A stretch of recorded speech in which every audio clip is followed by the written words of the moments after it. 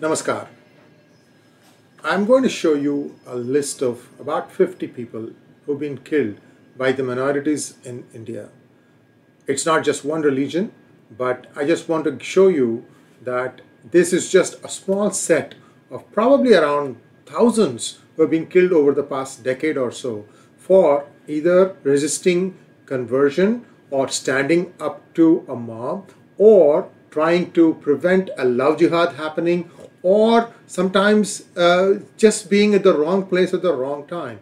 This is just going on unabated for years, and just because of the Indian criminal system being so slow, the people who perpetrate, they get away and they disappear into the milieu. You don't know where they are, and by the time their case comes up, most of the time the police is unable to trace them. So this is what happens in India. There are many ways to slip through the cracks, and I just wanted to show you how many people are there that are continuing to suffer.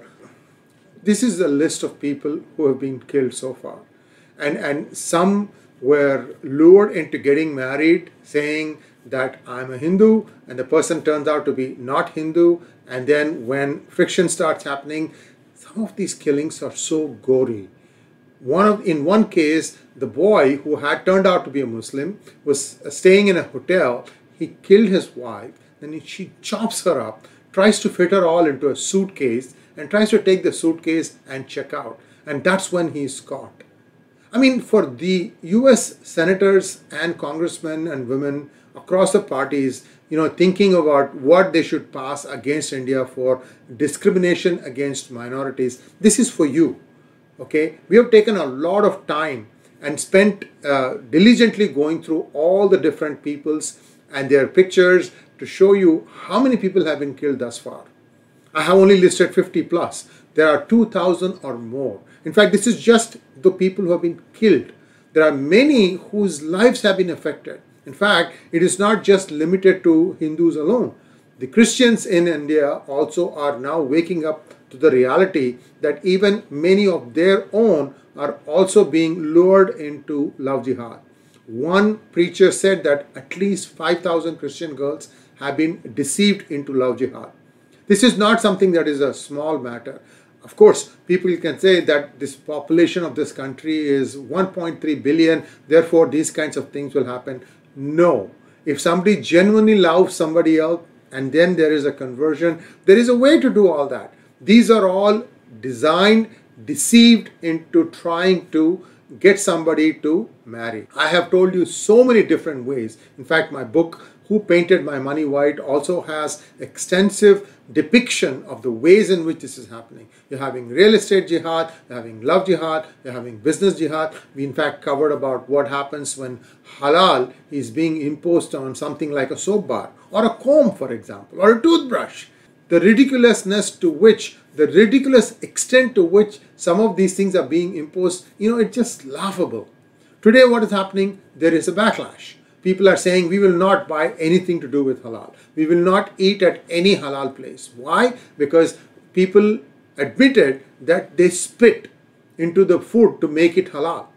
Now that is, anathema. Especially in the days of COVID, where saliva is the primary transmitter or one of the most primary transmitters of the COVID virus.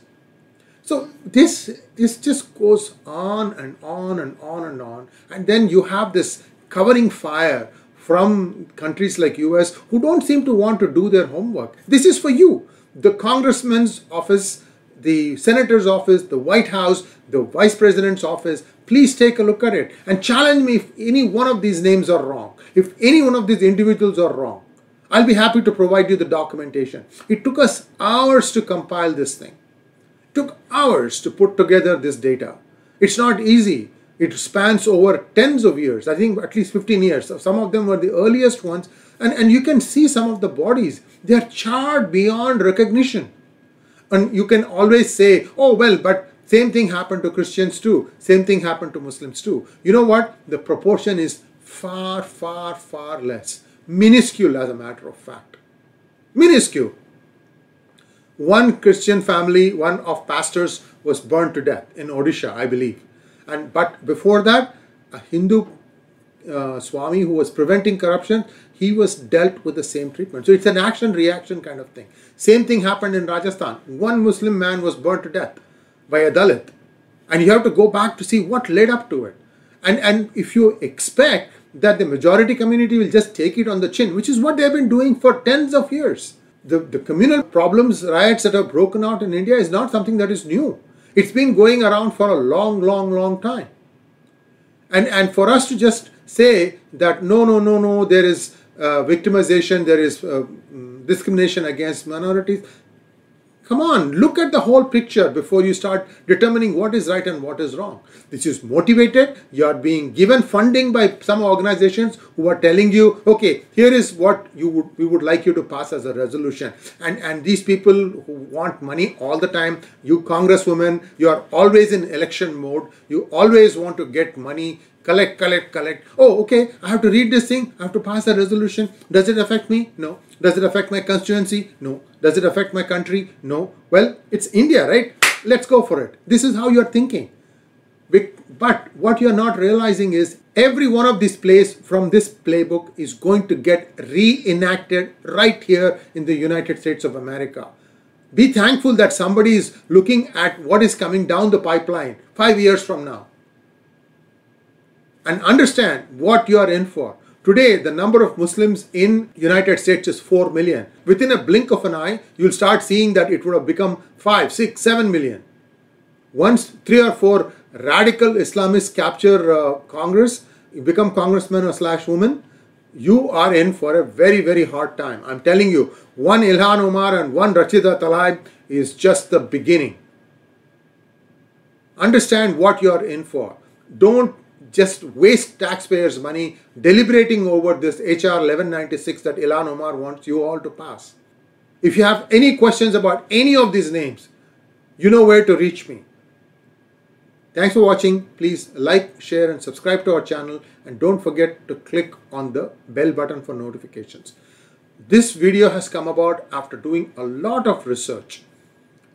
Painstaking research, going and making sure that we have the right picture of the right person and so on and so forth. So we would really appreciate it if you could please find it in your heart to donate to our cause. You can donate it by paypal.me/pgurus, or you can also express it by clicking on the super thanks button. You can also become a member of our channel, and we will be happy to share with you some very useful information. Once again, thanks for watching. Namaskar.